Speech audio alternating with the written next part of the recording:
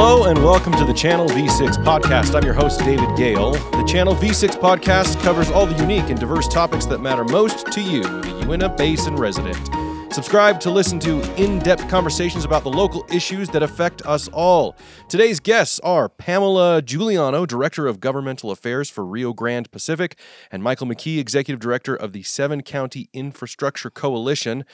Before we get to them, let's start by giving you our first primary sponsor. Allows us to make these podcasts, Larson Haslam Dental. At Larson Haslam Dental, their amazing team is dedicated to not only improving your oral health, but to also restore and maintain your overall health. Are you unhappy with your dental service or your dental insurance? Or maybe you don't have dental insurance? Larson Haslam Dental has a solution. It's the Larson Haslam Savings Plan. You can call to discuss the details and see how much you can save with this great plan. Larson Haslam Dental has the most state-of-the-art equipment in our area, providing you and your entire family with all your dental needs. They offer implants, implant-supported dentures, root canals, same-day crowns, and a laser that treats small decay spots in children without getting numb. Larson Haslam Dental is a comprehensive dental office that is happy to treat your whole family from young to old. They also have the most fun and the best staff around. Call now and mention you heard the ad here on the Channel V6 podcast, and they'll schedule a free consultation to see if the Larson Haslam Savings Plan is a good fit for you. You can call 781-2729 or go online at larsonhaslamdental.com. All right, once again, Pamela Giuliano with Rio Grande Pacific and Michael McKee with the 7-County Infrastructure Coalition. Thank you very much for joining us today. We are here to talk about the proposed railway from Uinta Basin out to join a main line to give some transportation for what we have here in the Uinta Basin to offer the rest of the world. I know that this has been in the works for a couple of years now, and so what I'd like to do is I'd like to start and talk a little bit just about the history of how we got to this point, and after we've done that, then we can say, what does the future look like, what's going to happen next. Maybe I'll let you introduce yourselves individually and tell us your role so far. Pamela, why don't we start with you? Thanks, David. Thanks for having us in studio today. This is a fun opportunity to talk about a project that's been discussed probably, well, for as long as I've known about it. It's been since about 2003.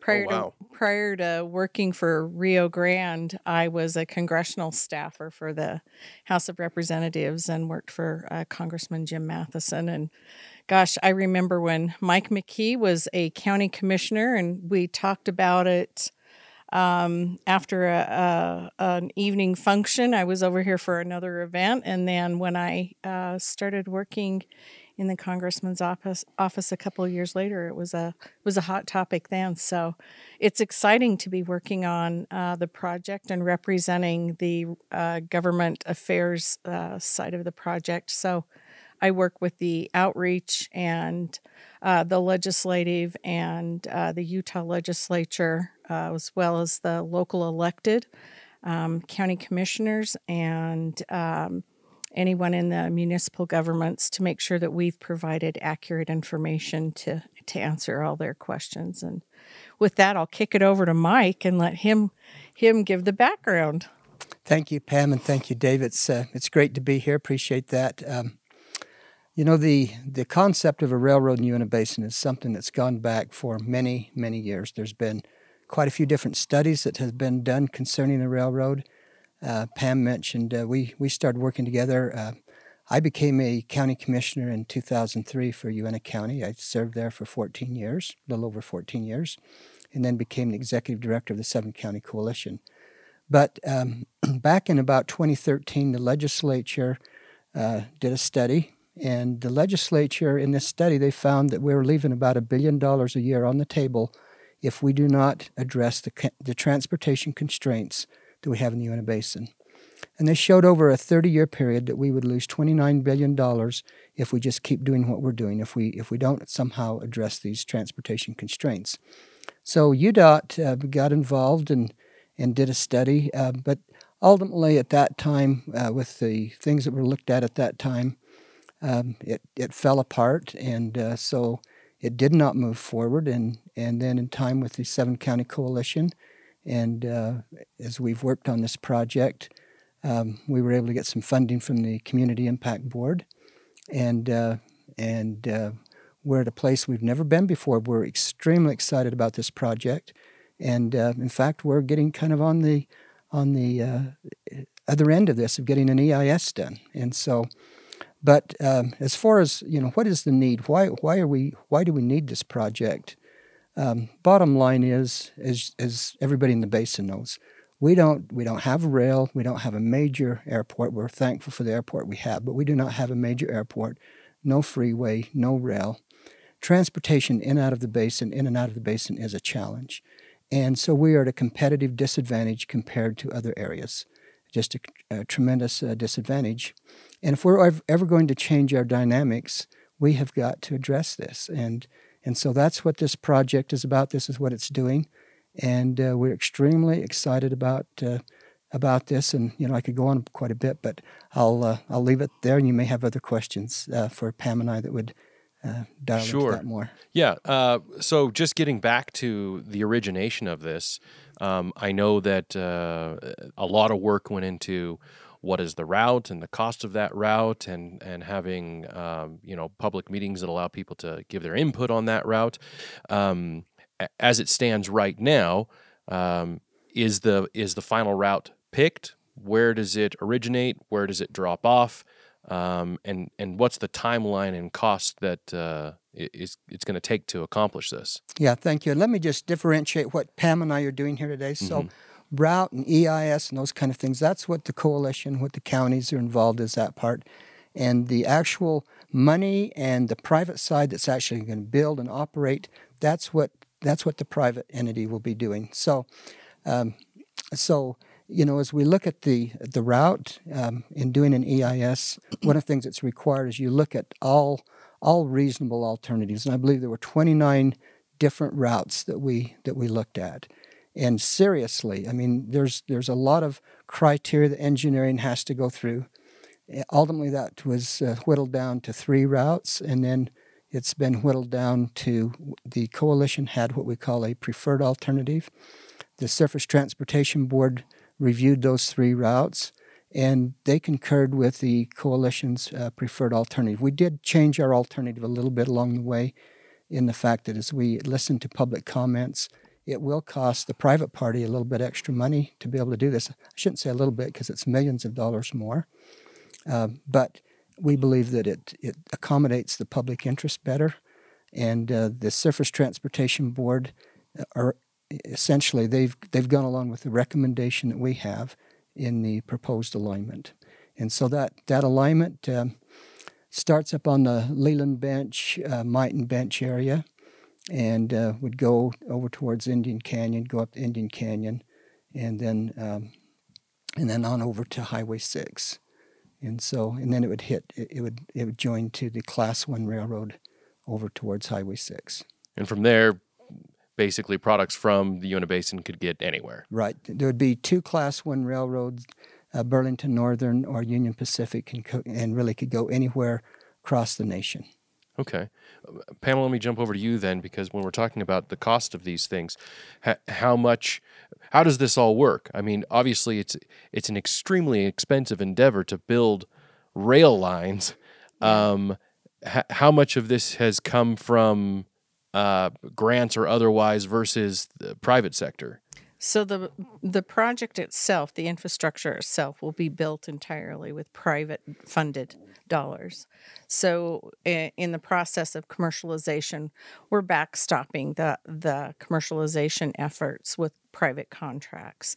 That means there's no federal grant, no state grant. The money that's actually being used, I won't steal your thunder. I'm going to let you tell the story on this. But the money that's being used on the from the Community Impact Board grant is, to Mike's point, specifically for the environmental impact statement. And we're estimating that we're looking at about $1.2 to $1.5 billion for infrastructure. But we know there'll be other costs associated with developing a rail line, not necessarily driven to the railroad side, but developing terminals and deciding where that comes into play after the EIS is completed. There's got to be a decision on terminals and location there. To Mike's point about the terminus over on the Highway 6 side, that area is called Cayenne Pass. And what we're looking at is the ability to provide, global exports for not just our basin crude, but we're looking at agriculture, we're looking at manufactured goods, and we're also looking at the opportunity for imports, which is really important and gets talked about very little. But in addition to frac sand, we have the ability to import corn from Kentucky and help generate more of that livestock market that there is an interest in. And in speaking with both the U.S. Department of Agriculture and the state of Utah's Department of Agriculture, there's a real interest in the Uinta Basin's agriculture movement. But we also have a manufacturing industry and small business. And you can talk to any one of the county commissioners or Association of Government representatives that talk about the fact that if we had rail, it has the opportunity to help us diversify our economy. Mm-hmm. And that is probably I would say the biggest stumbling block for the reason that we haven't been able to encourage other manufacturing to come into the area. So the cost and the partnership go hand in hand, and being able to diversify economy around infrastructure is what 7 counties actually that was the reason for them developing this project. Mm-hmm. So Pam, I didn't want to steal your thunder on that. Did you want to say anything about where the funds came from? Yeah, well, real quickly, we were able to secure it was about $28 million from the Community Impact Board for the planning effort, and I believe that we had to get that. There had to be a certain amount of work to be done to really incentivize private enterprise to get started with this. And I think there's some things that government does well. There's some things that private does well. And I think with this public-private partnership, this has worked extremely well in what we're trying to do.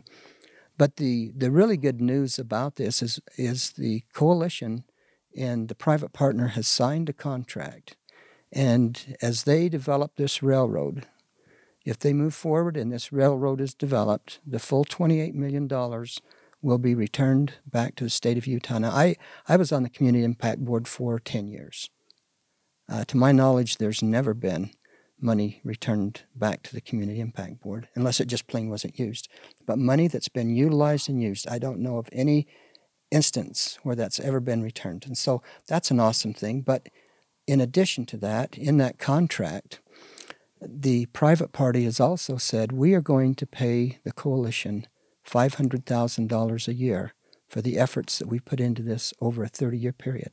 So for 30 years, we will receive $500,000 a year, in addition to the fact that they're going to pay those funds back. But that's only a beginning of the benefits that's going to come from this railroad. I've heard some estimates recently that there'll be approximately $100 million a year in additional taxes through the revenues coming from the oil and those things that's going to come into the state and our local governments and those kind of things to be able to help and the things the benefits that we're going to get out of that. And that doesn't begin to start to talk about the jobs and the economy, the multiplier effects and all those things. Yeah. Now, all of this money that's coming back from the private party, was that just part of the agreement that was made with the contract of them taking over?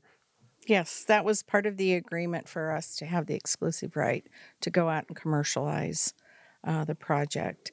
And, there's a couple of important notes that go along with this. As Mike pointed out, there are some things that the government does well, there are some things that the private sector does well, and there's a partnership that's been developed between the public and private sector, but there's also a partnership in the relationship with the Ute Indian tribe. They've been very good to work with and communicative from day one. And if I can be so bold and offer a shout out, it really is because the coalition worked very diligently, very early on, to make sure that there was an inclusive communication. There was inclusive communication with all three groups from the get-go. It wasn't compartmentalized. It was making sure that we were all getting information in a timely manner, and it's a common agreement that this is how we grow our community. This is how we diversify our economy and how we become a global player. So. Now, I just have to shout out as well, as Pam mentioned, just a shout out to the Ute Tribe, the business committee, and again, we have to be careful. We do not speak for the Ute Tribe in any aspects, but just the relationships, the very things, tremendous appreciation of the Ute Tribe. Nice. So where are we in the timeline right now? You had mentioned the environmental impact statement. Is that the next big hurdle, and what has to happen next? Yeah, thank you. Well, the 28th of this month is the final day for comments on the EIS. Like I said, we're in a different spot than we've ever been because this closes out the public comments for this stage. And then the Surface Transportation Board, the Office of Environmental Analysis, they take these comments, they will go through them. They look through everything that they do through a legal eyes, through everything they need to do. And what these comments are, it gives the public one more opportunity. Where the things that was missed in the first time with the first set of comments was scoping, those kind of things. And coupling that with all the agency reviews, everything comes together on this. And then they will have a final EIS that will, that we believe will come out. They don't tell us exactly when that is, but I believe, probably early spring, somewhere spring. Okay. That'll come out, and then there will be a final EIS that'll be issued, and so there's other things that needs to happen as we go through this process. There's Army Corps of Engineer permits, air permits, state and county permits, Section 106 permits, consultations.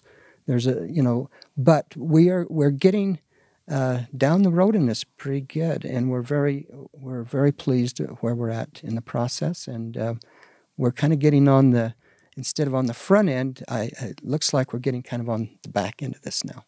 So let's assume that everything goes swimmingly and all of the impact statements come back in a manner that you can continue to move forward.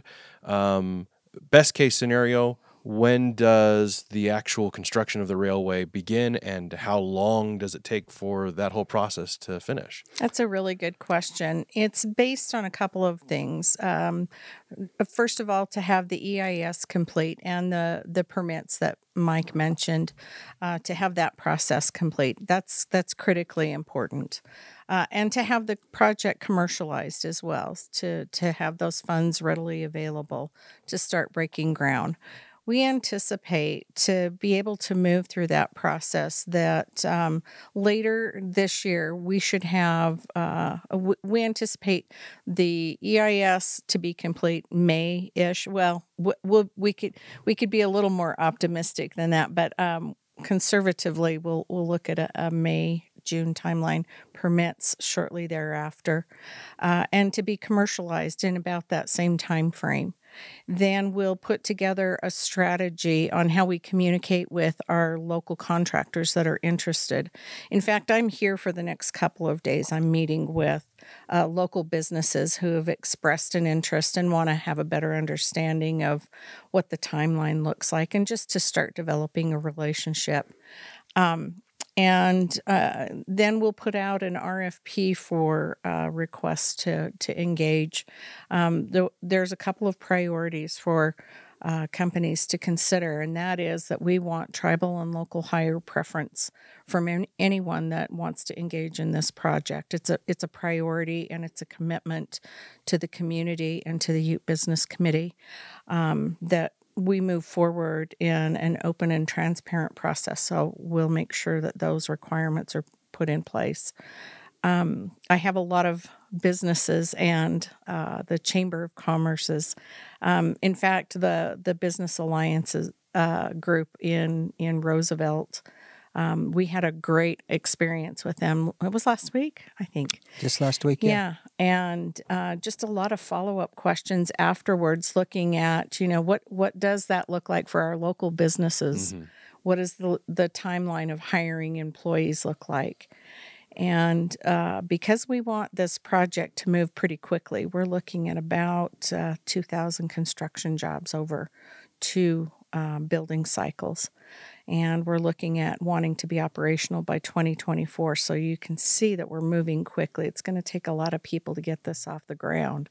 And then we'll have long-term, full-time, good-paying jobs that will work for the railroad once we're operational. So that a lot of moving parts. Yeah, definitely. When you talk about just the construction aspect of it and those 2,000 construction jobs, are those jobs that are those employees of Rio Grande Pacific, or are we talking about hiring out local companies to do that construction work? It'll be the local contractors that are looking to work with Rio Grande Pacific. Okay. We'll have some specialized companies that we'll have to work a little more hands-on with. We've got a tunnel that's a little over 3 miles long. Oh, wow. So that's pretty specialized work. And our long lead on that is we're estimating at about 560 days to get that done.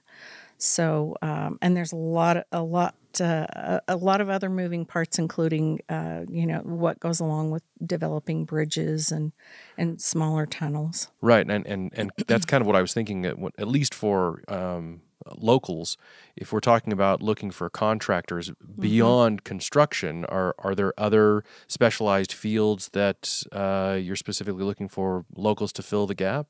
Well, we know that some of the interest from the Carbon and Emery County side is a good number of folks that are out-of-mine coal workers because they worked in tunnel areas. And I met with 3 companies that were coming together to look at what a project might require in specialty fields. And all 3 of those companies pointed out that if we don't have the skill set, we need to start developing those relationships with that particular industry. So it's nice to hear. I just like the creative energy that's going into this. There are companies that have been here for decades, family-owned businesses that want to be a part of something that, we've been talking about this for decades, and they want to be included in this. And the fact that it's private industry partnering with the public sector, coming together to work for something, like I said, that's going to put us on a global export map that we haven't been on before is pretty exciting. Yeah. Now, once you're operational, and again, you were hoping right now the timeline is 2024, and construction is complete. The long-term employment opportunities or job opportunities, what does that look like? Those initially, we've on the very conservative side, we're looking at approximately 75 jobs. It could go up to as many as 150. It depends on the demand. Because we're a common carrier shipper, it will require the what those particular contracts look like. And as we develop the demand to be shipping the crude agriculture goods, any other items that might want to be shipped on the railroad. Those are good long-term good paying jobs. I'm cautious about throwing numbers out, but they're definitely above the what most people are thinking. In that 50,000-60,000 a year range. It's a little above that with benefits. Okay. Dave, can I just add one thing to that as well? Those jobs that Pam just mentioned are the direct rail jobs. Right. But the thing is, when that rail is here, what's going to happen is those trains need to be filled. They will be filled, and the reason they'll be filled because the rail won't be built without the contracts. Those contracts are going to ensure that those are filled, and what that does, that spurs a tremendous amount of economy and jobs on top of the jobs that she's talking about there. And so One of the challenges we've had here in the basin, and I go back, as a county commissioner and the 4 years since, I think a lot of our businesses right now are struggling. At one time we were booming here, and oil and natural gas fell off in the prices, and we don't have the money circulating in our community that we once did. And that's one of the things that this rail does is there's about 80,000 barrels a day that go to Salt Lake right now. I think for the rail to be built, I think the private parties thought at least as a minimum there'd be an additional 130,000 barrels a day. Yes. I think a mid-range was about 250,000 barrels a day, which is about 3 times the output that we have today. 3 times more than we have today. There's about 80,000. You add 250 or 130, whatever that is. That itself, and that's just on the oil side. And as Pam mentioned, this rail is a lot more than just about oil. And I think the long-term aspects of what we can do in our community, because I think all of us see, down the road, if we have the infrastructure here, then we begin to compete with any place, anywhere. Yeah. And then we have the opportunity to bring in manufacturing. We're able to diversify the economy, because that's what we all know that we have needed forever, is we need to be able to diversify the economy here in the Uinta Basin. Right. And so we change our community in some good ways. I think what we're going to have to do, we're going to have to really kind of manage growth, manage our planning, but we need to do it in a way so that our businesses and our community, and as we bring this additional revenue and opportunities to our community, we'll have an opportunity. So if our young people want to stay here in our community, there'll be a job here so they can. Yeah. And I think that's what we've long wanted, is not just this yo-yo up and down. Mm-hmm. And one of the things, again, that this railroad brings to us, it stabilizes oil prices to us at a certain extent. Oil prices are always going to be a bit volatile, but because some of this market's going to be tied more to the Gulf than just Salt Lake, it has a stabilization effect to it. Because I can tell you, I've been in the meetings, I've seen what happens, and when production is cut, Uinta Basin is one of the first places that get cut. But if we tie in more to this other market, we stabilize. It's also a domestic security platform that goes nicely with, we're producing a product, developing a resource that's right here in the United States. That's when other international markets are insecure or flawed, we're not going to have to worry about that, because we've got the product coming right here from the basin. And to Mike's point about creating the other jobs, those companies are also going to be investing in their own infrastructure as they grow, in their own employee base as it grows. So it is nice to think about the fact that we have students going to USU, the Applied Technology Center, and they're staying here. They're staying put, because aside from the railroad, I still need my car fixed. Mm-hmm. We still need roadways taken care of, and hospitals staffed. So to have an infrastructure that supports through severance tax and other CIB type funding, to make sure that our municipal governments and our county governments have the funding in place to take care of the needs in our community, it encourages our youth to want to stay here. Mm-hmm. and build their families here with good paying jobs. And that's bottom line. That's what this is all about, right, is community development. Well, I'd like to, I have some further questions about expected oil and gas export, but this is kind of a good spot for a natural break for us to talk about our other sponsors for this podcast. So let me tell you really quickly about Carl's Carpet. Carl's Carpet is the Uinta Basin's premier installer of flooring, window coverings, and custom organizers. They've been family-owned and operated for over 50 years. For a free estimate, go see them today in Roosevelt or on the web at carlscarpet.com. Also, Channel V6 has delivered high school sports, local news, and community events to Basin residents for years. Now everything offered on the website is available in the palm of your hand through the new Channel V6 mobile app. You can watch sports or other events live or view them on demand at your convenience, all on your mobile device. The Channel V6 mobile app is available for iOS and Android. All right. So I want to jump back to Rio Grande Pacific because the company is taking on the lion's share, well, all of the share of the construction efforts of this project, which you said was between $1 and $1.5 billion. That's a very, very large number.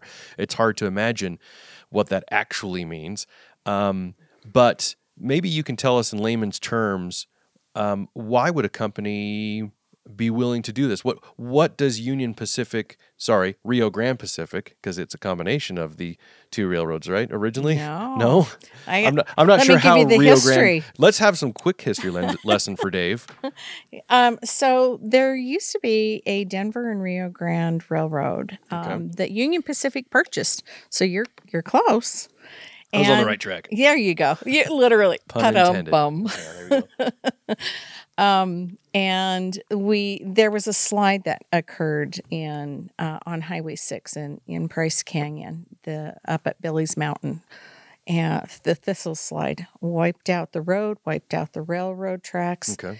Union Pacific said, we got to get this up and running. And it was in record time. I forget the number of days, but it was a few weeks compared to years that it took to get our road running. But at the time, there was a plan to run a small short line railroad from the Maryville's branch. And that didn't come to fruition, but the company, Rio Grande Pacific, held on to the name. Okay. And when we decided to explore the idea of partnering up with the real money behind this is Drexel Hamilton Infrastructure Partners. And we had worked together with them on another project, and they asked us if we'd be interested in partnering up.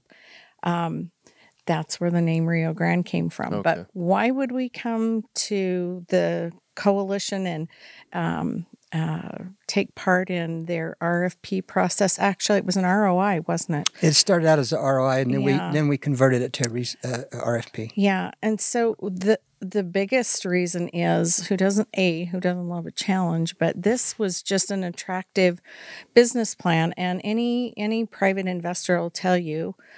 Whether it's in the oil industry, whether it's a construction job, whether it's a grocery store or supply chain, it has to pencil out. Doesn't make a good business. Is there a good business case here? Mm-hmm. And there definitely is. And like I said a minute ago, just the ability to work with the community. And we have elected leaders from the federal delegation. Both of our senators and almost all but one member of Congress signed on and said, yes, we're interested. Let's get this done, and how can we help?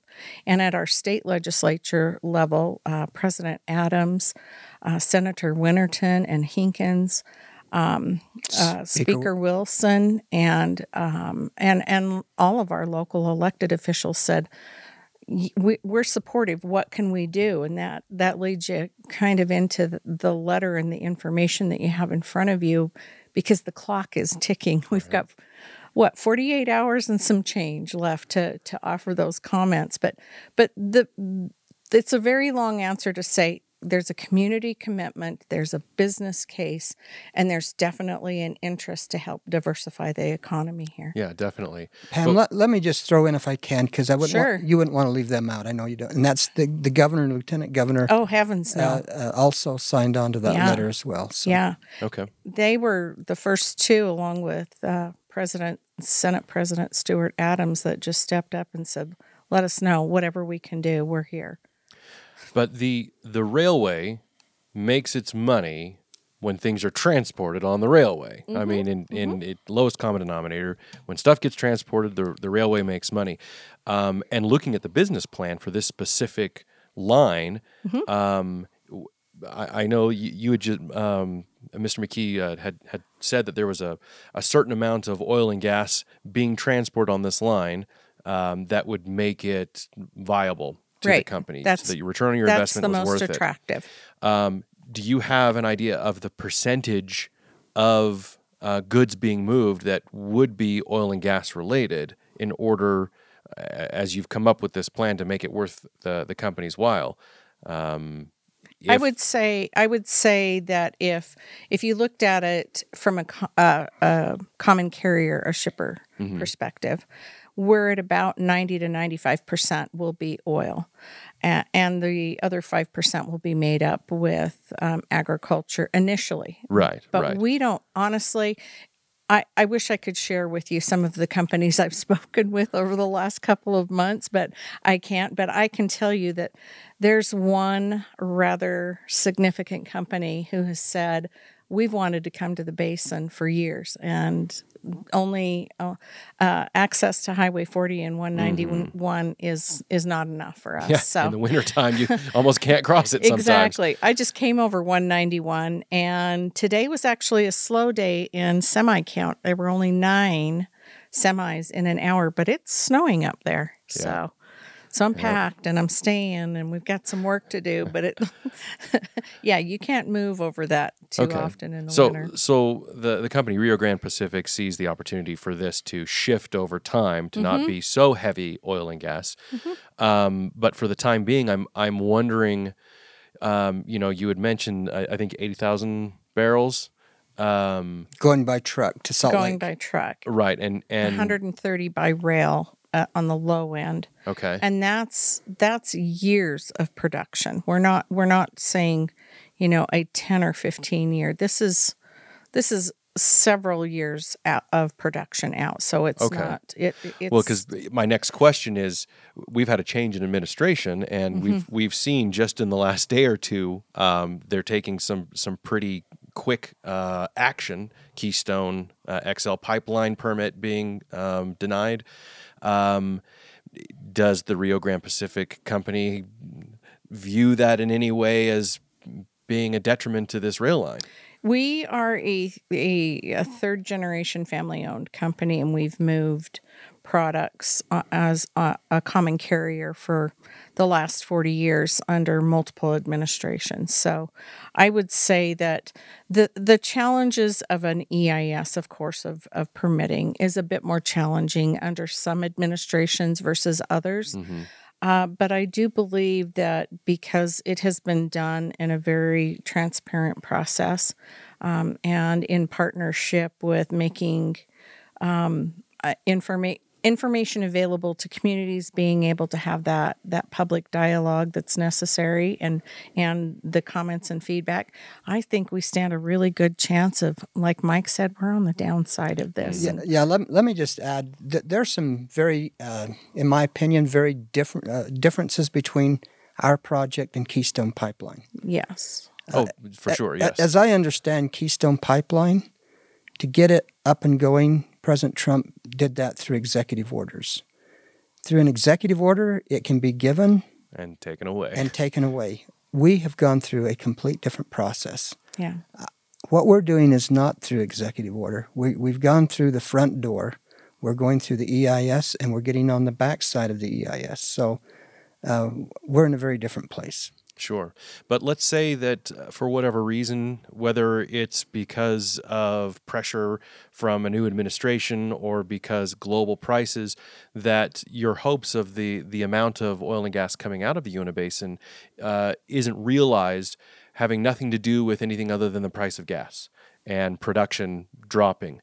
How does that affect your business plan and the agreement between the coalition and the railway? Go ahead. I was going to say, this is strictly my opinion, so it's worth whatever it's worth.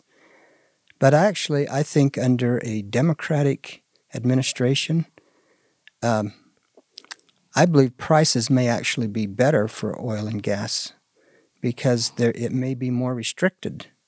And so if a Keystone pipeline is not built, for those that are producing, I believe prices will be better. I believe that there is a push to green energy, and all those things may help prices to be better, which actually, from a production point of view, actually makes it more profitable. Okay. But that's my opinion. Yeah, and I think there's a stabilization that happens when you can export your product, because we're not just exporting to the United States. We're exporting globally. That's one of the benefits to putting the product on rail and being able to get it out to the Gulf. there is always going to be a demand, and there's room for a balance where you can look at alternative fuels in other areas. But it's not just fuel that petroleum-based products are used. They're used in a lot of everyday consumer products, medical devices. It's a very interesting market. And to Mike's personal comment, we've worked under two different administrations. Both a Republican and a Democrat administration has benefits and downsides, and yet we're still around after 40 years.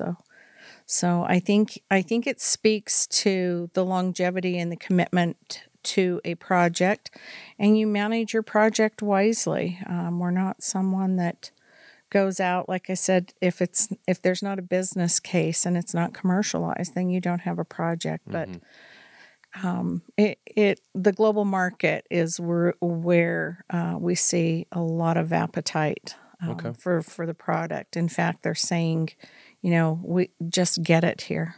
This is such a good product. We want to see that railroad built sooner than later so that we can get our hands on it. So. Okay. Let me speak to the product. Can I do that for a minute? Yes, absolutely. This black wax and yellow wax that is produced in Uinta Basin is some of the best wax in the world. And people would say, why is that better than other oils? It does have one downside in the fact that it has a high pour point. It solidifies unless it's about 115 degrees somewhere in that area. And so you got to be above 115 degrees or it solidifies. So, when it comes out of the ground, it's got to get to market. So that's the downside. But on the plus side, it has a really good API. That's the gravity. That's the quality of the oil. It's very good that way. It's also very low in nitrogen compared to other oils. Mm-hmm. And so when refineries get this oil for a feedstock, it's a real benefit to them because environmental issues, the less nitrogen you have in there, the better for the feedstock. And it's also a very good product relating to lubricants and those kind of things. And so, as Pam mentioned, there's an appetite overseas for this product. Now, you had mentioned earlier that simply having this rail line here would contribute to increased production. Can you give me any figures on how much so and how does that all work? I don't think that I would describe it that having the railroad necessary. Let me just state it this way. I believe we're going to have increased production. I think there's a lot of signs. Without going into what gets behind my belief there. Okay. But I believe we're going to have a lot of production. And so let me just state it this way, but by having one of the things that maybe I just know enough to be dangerous, Pam, but I do know the bottom line is for them to be able to get the contracts, they have to have a certain amount of oil that fills those trains. And so I believe they'll probably have a couple train loads a day of oil, kind of minimum, that leaves the basin. And so I think what, the bottom line is, it's all about economics, and if you can put that on a train rather than trucks. Now, we still believe those trucks are going to go to Salt Lake. We don't believe that's going to change, but we believe that there is going to be increased production.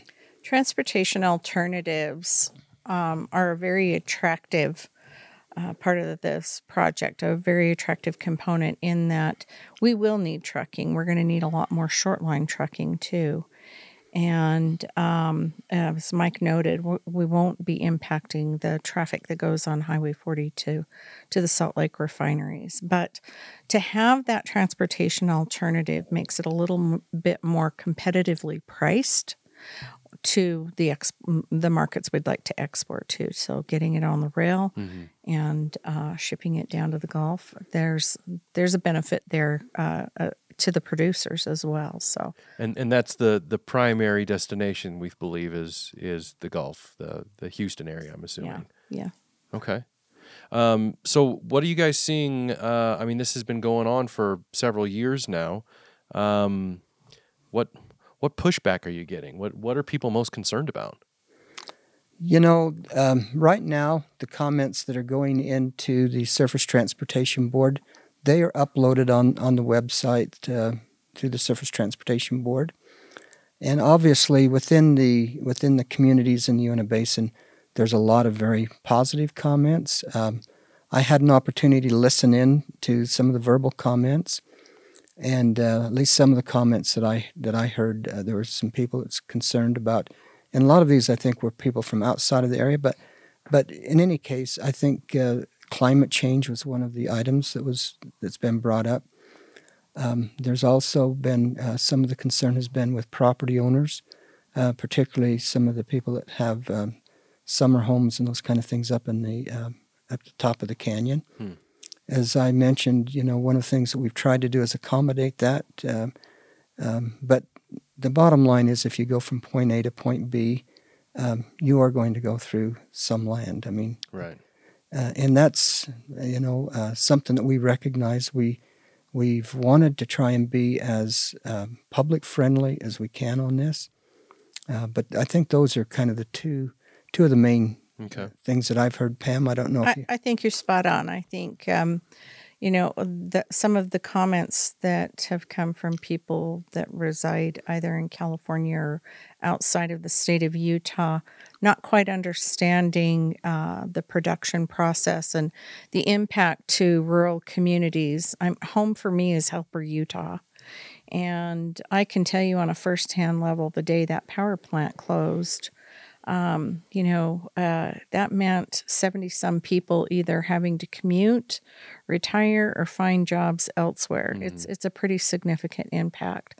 And so there are comments that are specific to global warming, and while I respect those comments and those positions, I also respect that from a community perspective. We talked a minute ago about the ability to have our children who are educated stay here and have those jobs. Within the conventional fuels model, we do have the ability to do so, but we also have the ability to diversify that economy should we in the future have manufacturing that comes in that wants to rely on other components, but manufacture those components here to ship them out.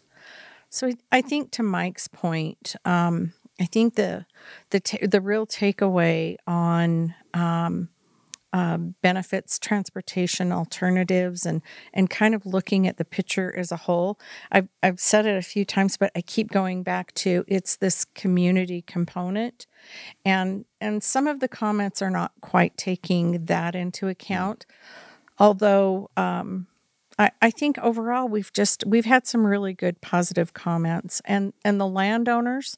I know in the preliminary scoping, you guys worked really hard, Mike, to take those comments in and go to the engineers and ask if there was an alternative to, miss some of those vacation homes. And I think they did a reasonable job. And yes, we will impact. I'm not going to say we're not going to impact. So we will work with those landowners. And I end up seeing most of them on a regular basis, if not monthly, sometimes more frequently than that. Okay. And if anybody still has something they want to say, we've got one final opportunity for public comment, which I just want to make sure we get back to, which is the 28th of January. If you are listening to this after the 28th of January, then unfortunately you missed the last opportunity. This specific meeting, remind me its purpose so that when people go there, they know what they're going to be listening to. So the 28th, that is just strictly in written comments. So they've got until the 28th to go ahead and put in written comments. The verbal comments, the STB closed that some weeks ago. Okay, so they have until the 28th to send in written comments, and I've got an email that they can send this to here. In fact, I'll probably just read it out loud. Or can they find this information if they go onto UintaBasinRailway.com?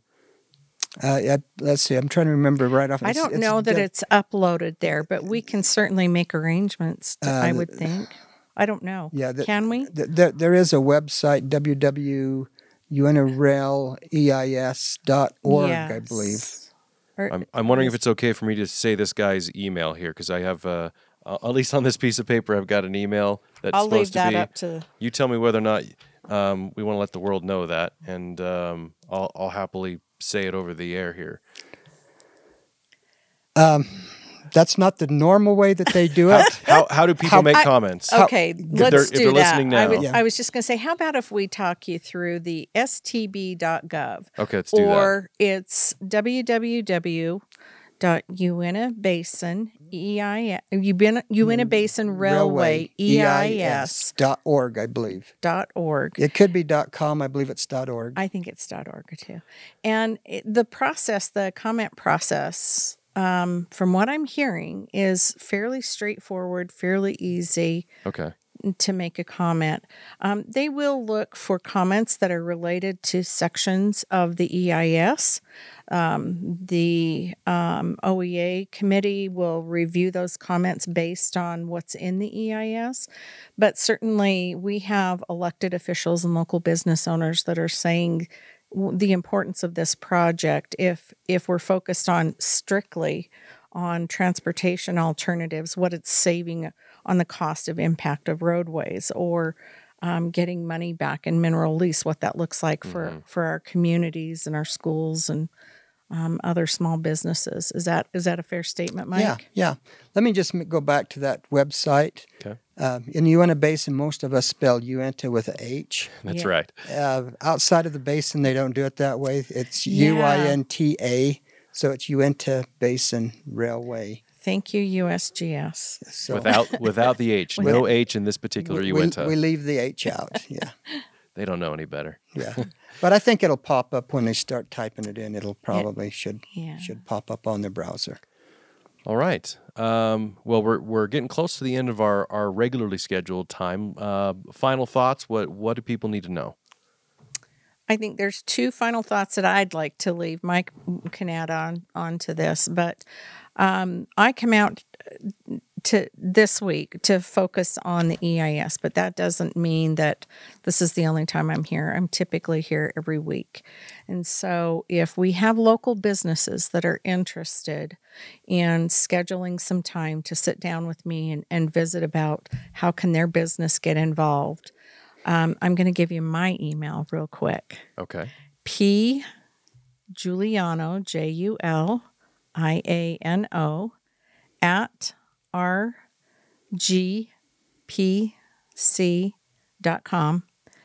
Email me, and I just received 2 emails while I was sitting in the parking lot asking if they could get on my schedule tomorrow. So happy to visit with Very nice. I'll say that one more time. It's P. Giuliano, which is PJULIANO, at RGPC. That would be Rio Grande Pacific Company.com. Corporation. Very good. Look at you go, Close, David. Close. All right. Not bad for a Monday. Thank you very much, Mr. McKee. Hey, I appreciate that. Thank you. You know what? I would like to just take a minute and thank our community. Our community has been very involved in, almost everywhere. We've just had such great support on this project. And for those that don't support it, we need to be respectful of those comments as well. But I do really want to thank our community, and for everybody. I want to thank our commissioners from all of our surrounding counties, certainly our Uinta County Commission and Duchesne County Commission. They have been outstanding. They've put in a tremendous amount of work. And as mentioned, a shout out to the Ute tribe, a shout out to our governor's office, Speaker of the House, President of the Senate, our Utah delegation in Washington, D.C. There are so many people that have been involved and been so supportive in helping us to get where we're at. And I see this as miraculous. I just have to say that I believe that we've had help from above in being where we're at today. And so I'm very optimistic. We haven't quite got there, but I think we're getting close. All right. Thank you very much. I appreciate you both coming in and giving of your time. And thank you all for listening to the Channel V6 podcast. Make sure to subscribe and leave us a 5-star review on your favorite podcast platform. If you have any questions or comments, you can please send us an email at podcast@channelv6.com. And we'll see you next time. Thanks. Thank you.